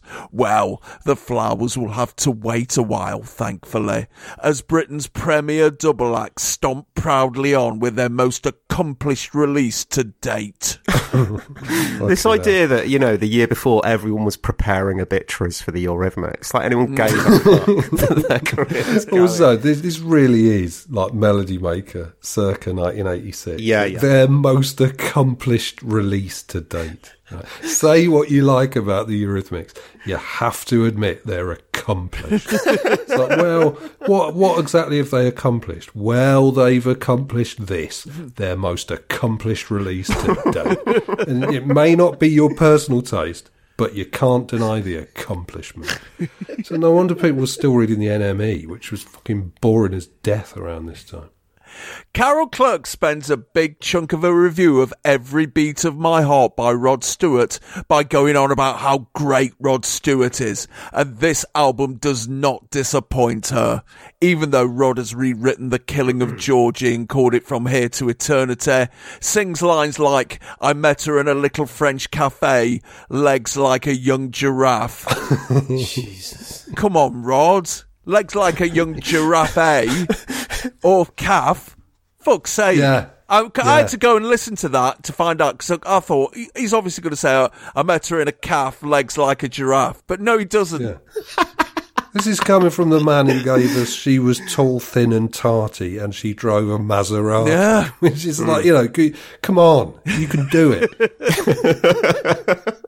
Anna's done a barbershop raga of the Beatles in my life. It's all far too ordinary, far too clean to be taken seriously at all, but that's the point. With this album, Rod Stewart takes the piss out of himself as well as us, and that I admire. Brilliant. Brian Case has a listen to Bring on the Night, Sting's live jazz odyssey featuring tracks from Dream of the Blue Turtles and Lesser Police LP tracks, and thinks it's a bit of a waste of musicians like Branford Marsalis and Kenny Kirkland. DC Lee has attempted to strike out without the help of Paul Weller with her debut LP Shrine, but Will Smith reckons she's dropped a massive bollock. I think she was still seeing Paul Weller at this point. In doing the decent thing and attempting to minimise any predictable associations with Chairman Weller, Lee has severed a strong source of songwriting ability. A huge disappointment. Should the World Fail to Fall Apart by Peter Murphy demonstrates that he doesn't know the difference between a shaman and a sham, according to Steve Sutherland. Simon Reynolds thinks Sacrifice by Throbbing Gristle is brilliant, yet somehow pointless. Mark Cordery deems Battle of Armageddon by Lee Perry a living dream of a record, and Songs from Liquid Days by Philip Glass leaves Paul III distinctly unimpressed, even though it's got David Byrne, Laurie Anderson, Suzanne Vega and Paul Simon on it. Well, it's telling that very early Simon Reynolds review contains the only sentence that we've heard which provokes even the gentlest thought. Yeah, just those 4 words. And he's right as well. Throbbing Gristle had got kind of pointless by that point. In the gig guide, well, David could have seen Rod Stewart, ELO, Fergal Sharkey and the Blow Monkeys at Wembley Stadium. They were doing a benefit for Ronnie Lane, I believe. Erasure and Pete Shelley at the Euston Shore Theatre, That Petrol Emotion at the Mean Fiddler, Madonna in Slag City at the Camden Centre, or the Communards, Sandy Shaw, the Beverly Sisters, Tom Robinson and Sue Pollard at the Gay Pride Festival in Kennington Park, but probably didn't. But he did see James Blood Ulmer at the Electric Ballroom that week, because that was his first review for Melody Maker. Oh, wow. Yeah. Taylor could have seen Rod Stewart at the Birmingham Odeon, Paws of Men for the Virgin at Mega's Wine Bar. What? Orphan at the Barrel Organ, or Georgie Fame and the Blue Flames at the Elbow Room. Did you hang out at Mega's Wine Bar, Taylor? No, can't say I did. Neil could have seen Howard Hughes and the Western Approaches at Buster's, or Napalm Death at the Hand and Heart, and fuck all else. Fucking yes. Napalm Death, although Lee Dorian from Napalm Death. I've got history with that guy. Oh, really? He threatened to glass me. What? It was several years after he was in Napalm Death, and he was in a band called Cathedral. And this was in the early 90s. This was, I think, just when I just started being a music journalist. And I ran into him in a bar in Coventry called Brown's, and I'd never met Lee Dorian before. I had a lot of friends who were friends with him. And I just thought I'd say hello. But he has this kind of, I don't know what the sort of class equivalent of gaydar is. He could spot I was a posh kid, basically, straight away. He could spot I was middle class. Ooh. And he was a bit pissed up and leery. And yeah, he just threatened to glass me that night, which is a shame, because quite like a lot of the music. Without even knowing you wrote for Melody Maker? No, I think it emerged in discussion or something. Oh. No, not that I was at Melody Maker. That wasn't what pissed him off. What pissed him off was that I was a posh kid. And I went to a certain school in Coventry that he obviously just wanted to glass everyone there. Got to say, I've known posher. Yeah, it's comparatively posh. It's comparatively posh for Cardiff, I guess. But I mean, Hand and Heart has some history for me. It's up Far Gosford Street. It's the pub actually where my band came together. The band that I'm in, we first met up at the Hand and Heart on a night when my mate was putting on Eddie Temple Tudor, and had to deal with Eddie Temple Tudor's diabetic coma attack and get him some sugar super quick. That was the night my band formed. So yeah, Hand and Heart's got some history. Lee Dorian's got some history, not all of it good. Sarah could have seen the Meteors at Leeds Adam and Eve's, the Mekons at Leeds Central Station Hotel, the Incest Brothers at Bradford Royal Standard. That's inappropriate. I don't think a mum would let her go and see the Incest Brothers. And I don't think Sarah nowadays would want to see them. No. And Pulp at Sheffield Weston Park. That's mental, isn't it? Yeah, Stone Rose and the Happy Mondays. They're in the gig guide this week. They're all about waiting. Al could have seen Easter House at Trent Polly and been forced to having to go to Leicester to see Big Country at De Montfort Hall. And Simon could have seen We've Got a Fuzzbox and We're Going to Use It with the Nightingales and Ted Chippington at Nero's in Cardiff and been glad of it, because there's nothing else going on in Wales that week.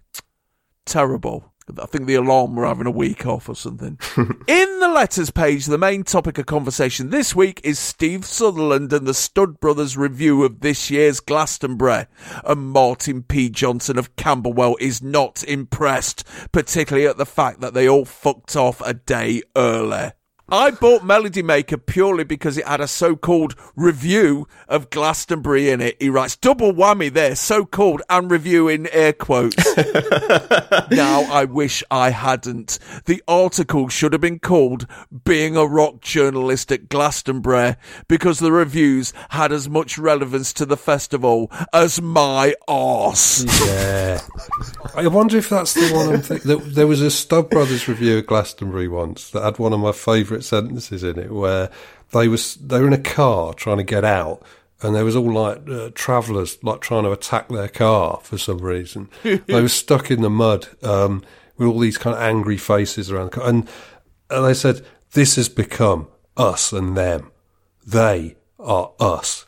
We are them." Nice. The thing is with Glastonbury and things like that, it was very much there was always letters in the week after about how, in a sense, journalists weren't pulling their weight, or in a sense weren't fully immersed in the festival experience. It always used to happen. You kind of had to prove you were there. And of course, what that does is it accentuates an awful lot of reviews, in a sense, where you're at a festival, you deliberately punch yourself up a little bit in the writing, that you're in some way, perched on a stool, sort of stood there looking at these muddy bastards, and you're nothing to do with it because you don't want their mud on your getting in your creme de menthe. But it used to be that every fucking Glastonbury festival, there'd be a letter in the letters page, were you really at the same festival? Because, you've got to be an mud-encrusted fucking hippie to have been there at all. Do you think Martin Bell got the same treatment? Oh, you weren't at that war. You were in your hotel watching it out the window. Why didn't you get shot? Well, these people have gone to a festival, had a bit of a shitty time. They've come back, and I think they perceive journalists as, swanning around backstage and all of that. Which we absolutely were, yeah. Who in their fucking right mind wouldn't? Oh, God, yeah. I can understand when people got a bit pissed off the year that I missed the minibus to the site or something. I had to get a taxi later and reviewed half the day off the telly. A lot of people were very pissed off with it, but I thought that was a great review. Yeah. I got a load of grief just for calling Neil Young Neil fucking old. I mean, come on, grow up, guys. Yeah, what? No one had ever heard anyone say that before. He couldn't handle it. No, but come on. No, look, Neil, don't do yourself down. Your actual opening line of that review, which for some reason stuck in my head, was Neil Young might have the same Christian name as me, but I've pissed rusty water out of my arse that was better than this. I remember that, and kind of, I also suggested, because I think Pearl Jam was back in band that night, and I suggested that Pearl Jam sort of sat him in a chair in the middle of the stage and thrown a beach ball to him, sort of back and forth. And I said that he resembled Tandoori Elephant or something like this. And people fucking wrote in, loads of people really moaned about it. And somebody wrote in saying, you should have said Alan Jones to review this, as he would have given it a proper review. And gratifyingly, I think it was Andrew Muller doing the replies, he said, I asked Jonesy about this gig, he said it was one of the most diabolical things he'd ever seen. So it's nice to get that back up, you know. I love the idea of sort of going, like, give Alan Jones a chance to write about Neil Young and Pearl Jam. Simo of Leicester asks why they're bothering to cover Zig Zig Sputnik when Lou Reed has shown them how to do it with the track Video Violence off his latest LP, and asks for an interview with him. He is told that Lou Reed doesn't deal with Melody Maker anymore, not since Alan Jones wrote about one of his post-gig strops.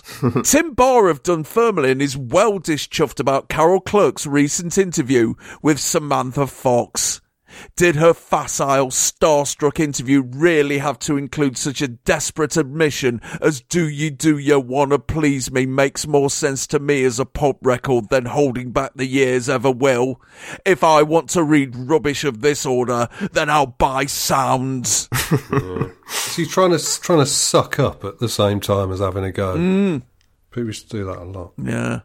Karen Clayton of Montreal has a right go at Jim Shelley for his recent interview with Peter Gabriel, claiming that we all knew a turd like Shelley at school, the kid who ridiculed any classmate with big ears, a stammer, or in any way different. Chris Blackwell of Porno Fantasy Island inquires if he can get a copy of the Addicted to Love video, quote, with just the gorgeous pouting girls in, minus their crooning father, because he keeps putting me off my stroke. Jesus. And Janice Long of Radio 1 asks Melody Maker to ask Martin Degville to return her shorts. 48 pages. 50p. I never knew there was so much in it. It's also the first time we've mentioned Sounds as well, isn't it? In what regard was Sounds held by the colleagues at Melody Maker? Feeder club. Yeah? Yeah. And for readers, Sounds was a bit dirtier, a bit rockier, a bit closer to Kerrang. Oh yeah, that Sounds at its market. Yeah. Basically, if you like metal, but you wanted to read a music paper, you would read Sounds. And there's, nothing wrong with that. But as writers, people came through Sounds. Yeah. They didn't really stay at Sounds. Yeah, I mean, Chris Roberts came from Sounds, didn't he? I think. Yeah. So what else was on telly this day? Well, BBC One starts the day at 6 a.m. with 50 minutes of CFAX AM. Then it's breakfast time with Selena Scott and Guy Mitchellmore. That's followed by the Parent Programme, which looks at how to cope with, survive and enjoy your under-5s, according to Radio Times. After another 55 minutes CFAX data blast, it's Play School, and then we're wanged over to Edgbaston for the opening day of the third test between England and India. After the news and Hokey Cokey with Carol Chell and Don Spencer, it's over to Wimbledon for 3.5 hours of the ladies' semi-final matches. Then it's regional news in your area, the Laurel and Hardy short Handy Dandy Diary, the Kids Adventure serial Treasure in Malta, Dungeons and Dragons, and then Peter Duncan joins the Royal Marines for a yomp in Duncan Dares. Then John Peel takes Robbie Vincent out for a bike ride in Go For It, the health programme. Sue Lawley and Nicholas Witch will do the 6 o'clock news, and we've just come out of regional news in your area. BBC Two commences with 25 minutes of hardcore Open University action and then closes down for 5.25 hours before picking up the cricket and tennis right the way through to 8:10. ITV kicks off at 5 to 7 with Good Morning Britain, then it's Blockbusters, the French cartoon series Robo Story, The Longest Row, a documentary about someone rowing across an ocean, narrated by James Mason, I think. Then California Highways, Home Cookery Club, About Britain, Tales from Fat Tulip's Garden, Puddle Lane, and Contact. After the news and regional news in your area, it's Something to Treasure, The Royal Show, Take the High Road, more regional news in your area, and then Sons and Daughters, followed by Love and Laughter, then Tears and Sadness and Happiness. After a repeat of Tales from Fat Tulip's Garden, it's The Moomins, Nature Trail and Under the Same Sky. Then Paul Jones and Julia Mackenzie join in on the ultra-cheap shaking charade show Give Us a Clue. After the news at 5:45, it's Crossroads, regional news in your area, and they've just started Emmerdale Farm. Channel 4 has had a big doss in bed reading Spare Rib or whatever until 2:15, and then come forward with a repeat of all the red-hot action in the House of Lords yesterday with their Lordship's House. Then it's the 1942 film Much Too Shy, where George Formby plays a painter who gets into some serious shit when an advertising agency buys his head and shoulder portraits of prominent locals and slaps them on nudie bodies.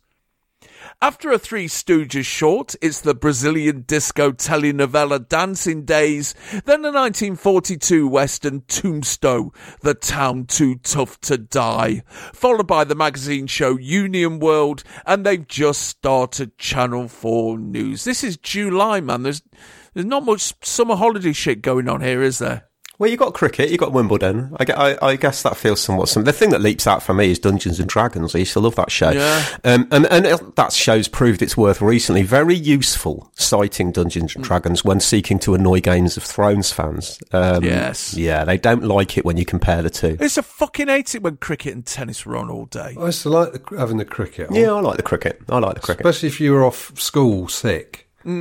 You know what I mean? You could just sort of if you felt a bit fluey, yeah, you can just sit there and there's the sound of the passing cars and the gentle ripples of applause just wash over you. I would have been very much failing the Tebbit test that day and cheering on Kapil Dev and Gavaskar for India.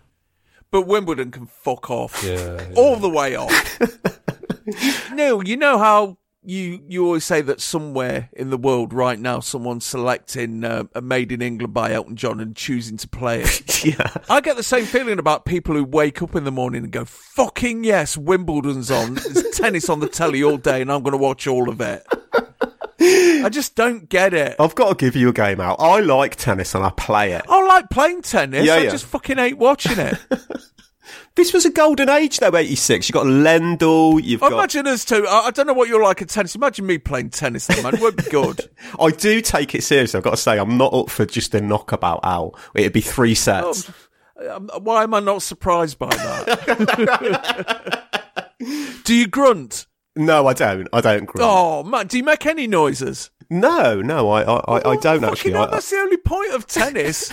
The only point of tennis is the ability to go, ugh! In public. Yeah, like Lulu. Yes, exactly like Lulu. No, I'll say get the fuck in if I get a shot in, but no, I don't make noises. But that was a golden era, 86. You've got Lendl, everything's exciting, Gabriella Sabatini. It's nice. Do you not even like Wimbledon when it's a plucky Brit up against some hard-faced Eastern European tennis robot? Well, everyone likes that when the plucky Brit gets completely annihilated and Henman Hill falls silent. All right then, Pop Crazers. I do believe that this table has been laid. It's a very messy lay. We got there, though. We got there. The knives and forks aren't exactly aligned straight.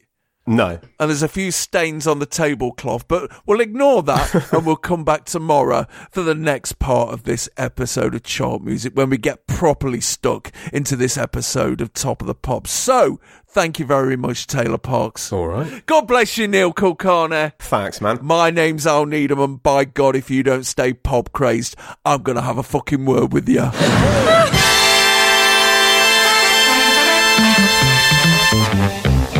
Chart music.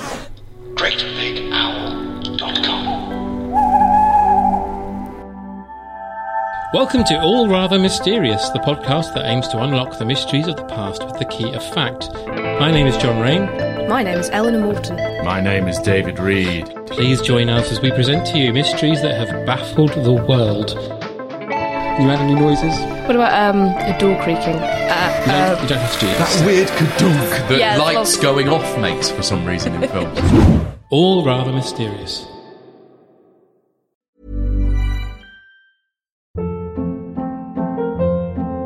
Hold up. What was that? Boring. No flavor. That was as bad as those leftovers you ate all week. Keke Palmer here, and it's time to say hello to something fresh and guilt-free. Hello Fresh. Jazz up dinner with pecan-crusted chicken or garlic butter shrimp scampi. Now that's music to my mouth. Hello Fresh. Let's get this dinner party started. Discover all the delicious possibilities at HelloFresh.com.